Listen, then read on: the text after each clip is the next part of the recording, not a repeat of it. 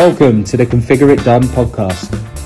The Configure It Done podcast is a place where successful thought leaders in the SAP space come to share their leadership styles, their tips, and their unique stories on how to run successful large-scale SAP programs. Listen to the podcast to learn from their successes, their failures, their career stories, and their inspirations. This podcast is in partnership with the Black Dog Institute, who aim to create a mentally healthier world for everyone. If you wish to support the cause, please donate via the link below. All right, welcome, Richard. Thank you for joining us on the podcast today. I'm really looking forward to having a look at your insights and exploring your career and your project management philosophy. But thanks, Jane. Yeah, no problem. First of all, why don't you give us a bit of a background about yourself and your story and how you got into SAP? So I started out life in the UK, like yourself. And I came over to Australia in the sort of late 80s. Mm-hmm. And I was working for Coopers & Lybrand in those days in a sort of internal audit role.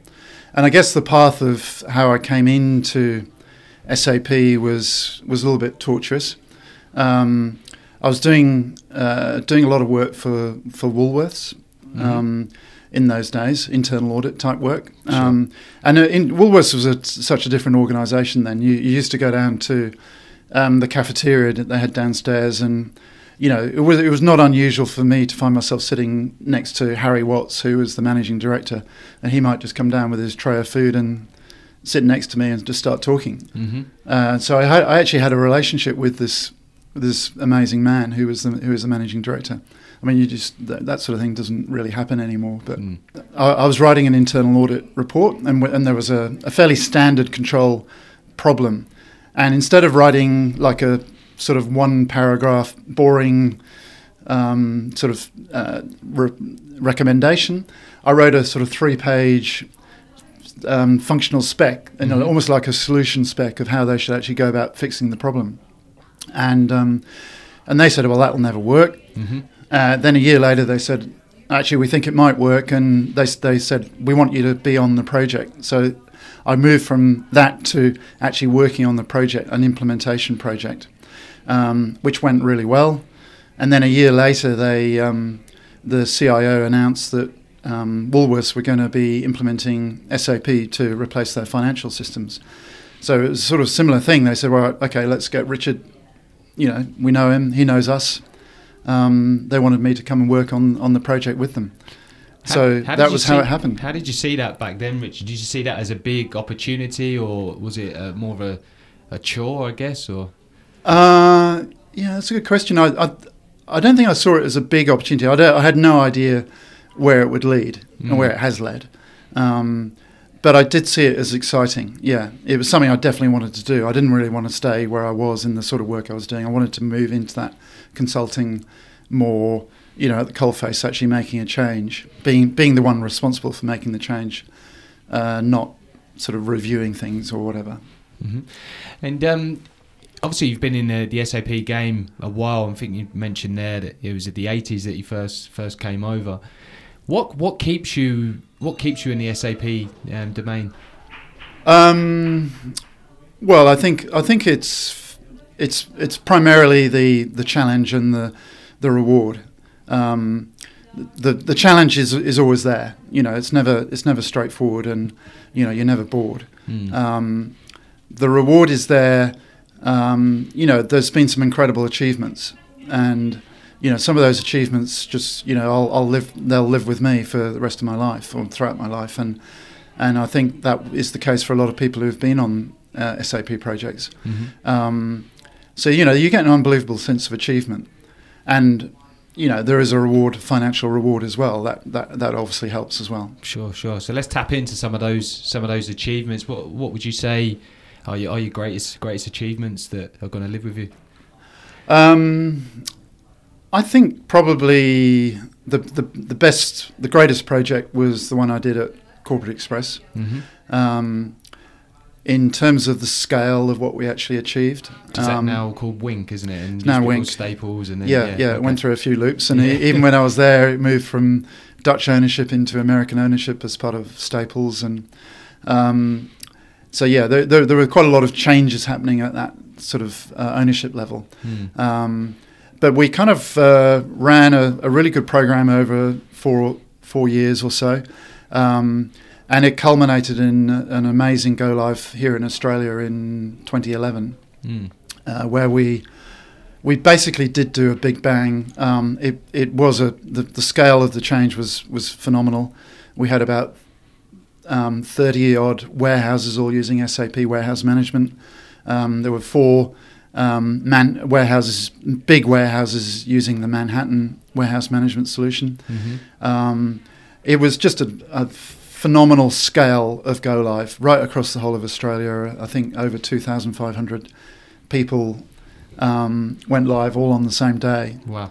And yeah, I mean, it was I had a phenomenal team, but you know that was really scary, and you know, I don't think I'll ever be able to beat that as an achievement. Sure. You mentioned there you had a phenomenal team, but what would you attribute that success to? You mentioned it was obviously a successful project. You had 2,500 people that obviously went live, but what would you attribute to that success?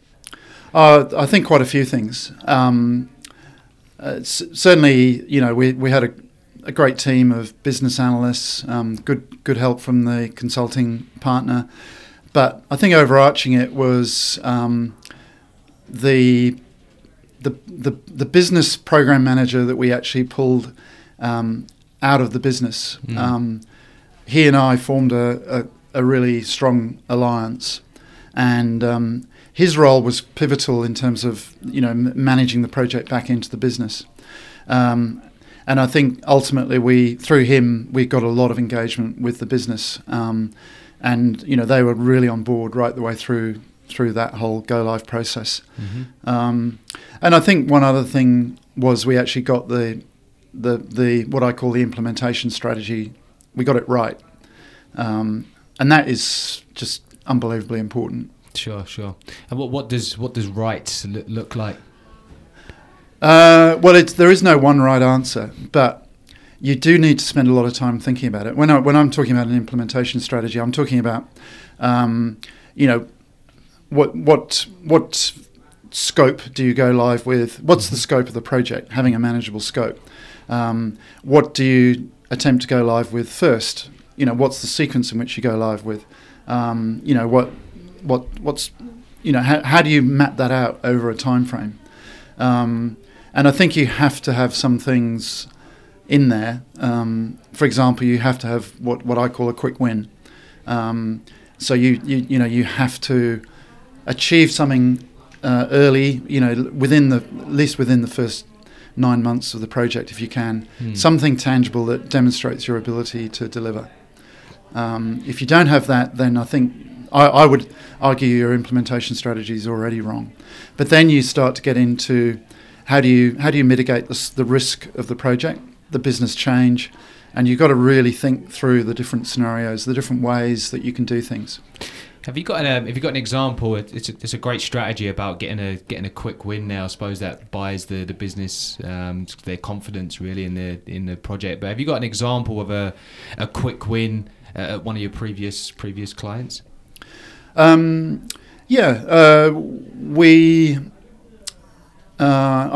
use Corporate Express again. We had a project which was really around changing the merchandising and financial system, and that was the main scope, and that was complex and big. So we had that project running, but we needed a quick win, and what we actually ended up doing as a quick win was we basically built a new intranet, and we implemented an HR and payroll solution for them, which is a pretty big win, quick win. But we were able to do that in about 9 months, and it really just showed that we could actually deliver. You know, you have to, you know, the hardest thing. My contention is always that the hardest thing to do is to actually implement, i.e., to go live. Sure. Okay. And moving on, Richard, you've had a lot of insights there, but what would you say your top 3 imperatives are when leading a program?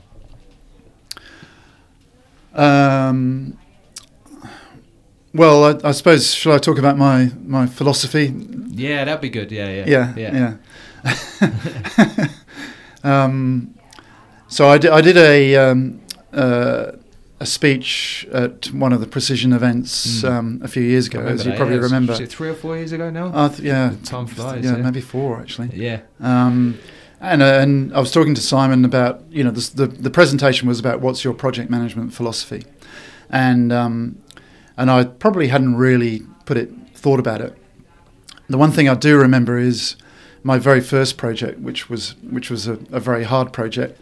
The first question I got asked by the client when I started as the project manager was, "What is your project management philosophy?" And I didn't have a project. I didn't have a project management philosophy because I'd never managed a project. But I couldn't really say that as the answer. But yeah, I think over time, when I thought about it as part of that presentation, I came up with 5 things. So the first one was get the implementation strategy right, which we've just talked about. Mm-hmm. The second one is what I call ensure that governance is there to help the project succeed, which is really important, how the business is engaged, but really being thoughtful about what you're trying to achieve with governance. Mm-hmm. The third one is having what I call a lean project team.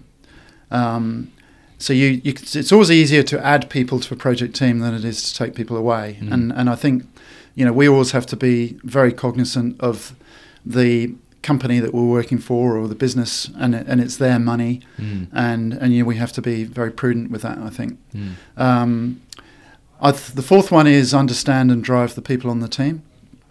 There's no getting away from the fact as a program manager, your responsibility is to get things done, and to set people clear deliverables and accountabilities, and basically drive them to achieve that. So that's part of my philosophy. It doesn't necessarily make me popular, but it is, it's part of the role. And I think the last one that I talked about was collaboration is crucial. Mm. And by that I mean, really not letting people sit on problems and let them fester. Really get in a room and share those problems and let's work on them together. Mm. So that sort of collaboration concept needs to permeate the project if you can make it. Do you think, obviously with COVID last year and a lot of companies have gone to the flexible model, the traditional getting everyone in a room and not letting, problems fester. Do you think that leadership styles had to adapt and change when leading remotely? That's a good question. I mean, I've delivered a couple of projects now in that remote mode, and I think it probably has had to change. Yeah, mm-hmm. Yeah. I don't think you could, rely on the fact that everyone was just turning up and there. And there was that sort of immediacy. Mm. I think you have to, be a lot more deliberate about how you engage with people and how you bring, how you ensure that communication happens in the absence of everyone being together. But I've found that, for example, daily stand-ups work just as well when everyone's on Teams as. If you're all in a room, it's amazing what you can achieve. Sure. Yeah, I found, obviously when we were working remotely on Microsoft Teams, those people that are introvert and they don't normally have a voice in a wider setting, they actually had an opportunity to speak. Right. Yeah, that's interesting. Yeah. That's what I found, and you get normally those people that are introvert, you get a lot more ideas from them as well. And they're the ones that have the best ideas sometimes. Yeah. I mean, that's a key thing for project management, program management, is making sure those voices get heard, and that comes back to that collaboration thing. Mm-hmm. Yeah, but yeah, you're right. I think that's a really interesting sort of learning, if you like. Mm. Mm. So moving on then, Richard, to some of the challenges you may have faced. What would you say has been your biggest challenge or failure, and what did you learn from it? Yeah. Well, I did have a pretty big failure, to be honest. It was in fact that first project I was just talking about. It was a major DIY retail organisation, a fantastic organisation, extremely well run, very tough, hard retailers, and as I said before, I hadn't actually run a project before,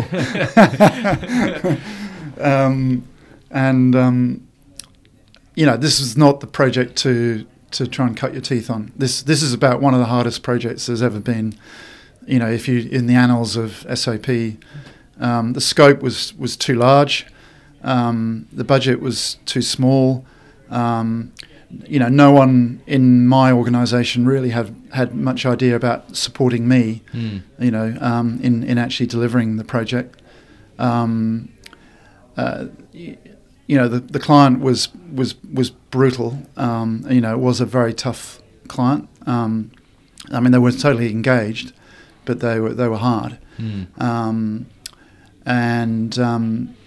Right in the middle of it, my wife gave birth to our third child, who was born 9 weeks premature. So I had to deal with that. So there was a whole lot of things went on, but I can't escape from the fact that I wasn't really I wasn't able to do the project at that time. It's some first project, Richard. Yeah. No, it wasn't. It was a whole lot of things that were wrong, and to be really honest, I don't. That could have finished me. I really, found that unbelievably hard to get over and sort of keep going. I mean, obviously, you're still here today and achieved a hell of a lot since then. So, what would you say the biggest learnings from that project was?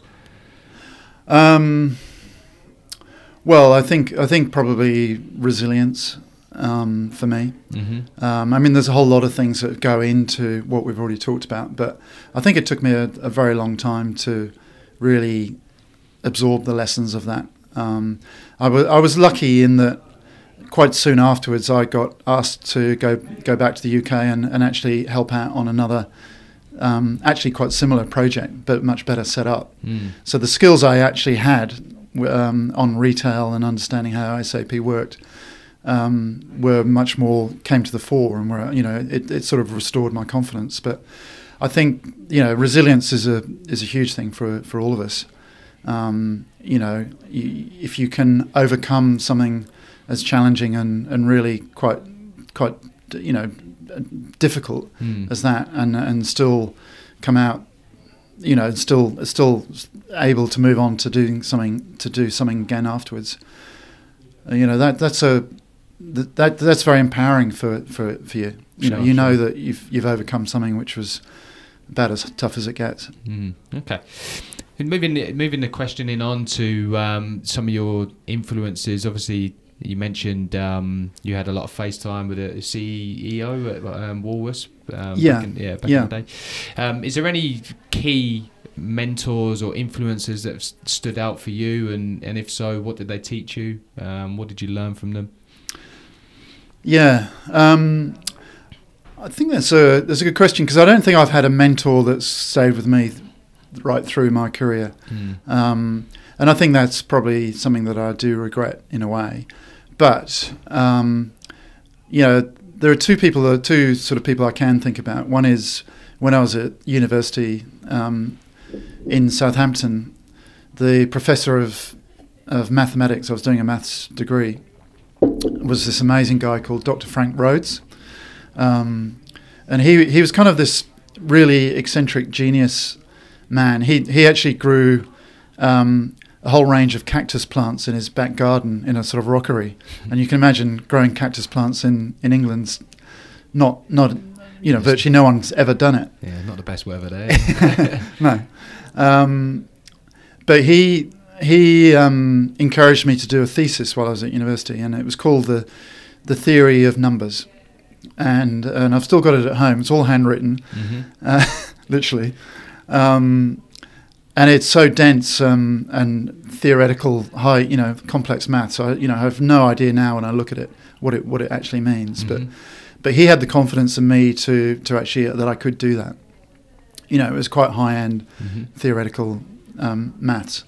But, you know, he was kind of the sort of really amazing person who believed in me. And I think also when I came to Australia, there was a partner at Coopers who I worked with closely who he kind of expected stuff from me. You know, he thought I could achieve things, and he just expected me to. So, you know, to me that was really inspirational. So fundamentally, I think it's people who gave me confidence in myself, really. Sure. Okay.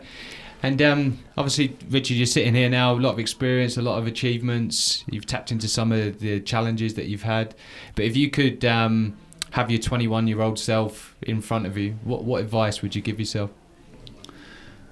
Yeah. That's a interesting question, isn't it? So, when you're asking that, are you asking with the benefit of hindsight, or more? Not so much with the benefit of hindsight, but actually, you know, these are things that you should bear in mind when you're 21, like general advice for a 21-year-old. General advice, yeah. Obviously, hindsight's a great thing, but just general advice. Like, imagine you're sitting opposite a 21-year-old self. You've got the battle scars, as it were, the experience and the achievements. You know, what would you what would you say to that younger Richard? Just give up now. No. No, I think probably the big thing I would encourage anyone to do is to embrace challenges. You know, if you have an opportunity that comes along, and I would say this to my 21-year-old self, but I would probably say it to anyone really. You know, life throws up opportunities at different points in time. It's not a linear thing. There's no right rhyme or reason to how these opportunities come up. But what you have to do is, when those opportunities come up, you do need to embrace them and be game enough to take them. I think sometimes people shirk those, or they sort of, you know, they kind of avoid them. And I think that's, you know, to me, those opportunities, they may be hard, they may be challenging, they may be risky, all those sorts of things. But I think if you don't take those opportunities and you don't challenge yourself, then you never really stretch yourself. And that's the best thing you can do. So, you know, that's what I would say. You know, just seize the day, sort of thing. Brilliant.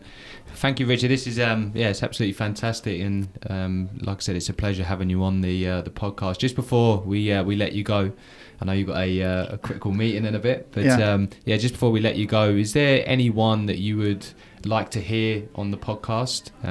Maybe some of your mentors in the past, or some of your colleagues, or customers, or is there anyone that you have in mind that you'd like to hear on the podcast? Yeah, I think there's two people I can think of. There's a guy called David Bostock, who used to be a partner at IBM and at PwC. You know, he's a very wise man and a good friend of mine. He's now retired, but you know, I don't know if I think he'd be willing to do this. And also John Buckton. I don't know if you know John. I know John. Yeah, Enterprise Wide. Enterprise Wide. Yeah. His story is really interesting. Yeah, I mean, he and I worked together at BBC Hardware, that difficult project in the late 90s, and we also worked together at Harvey Norman, and you know, again, he's a good friend of mine, but I think his story is really interesting. Another guy from the UK as well, right? Yeah, well, both are actually. Yeah. All right, brilliant. Well, we'll definitely reach out to them. But once again, Richard, that was brilliant. Thank you very much for coming on the podcast. And, thanks, Jay. Pleasure. See you soon.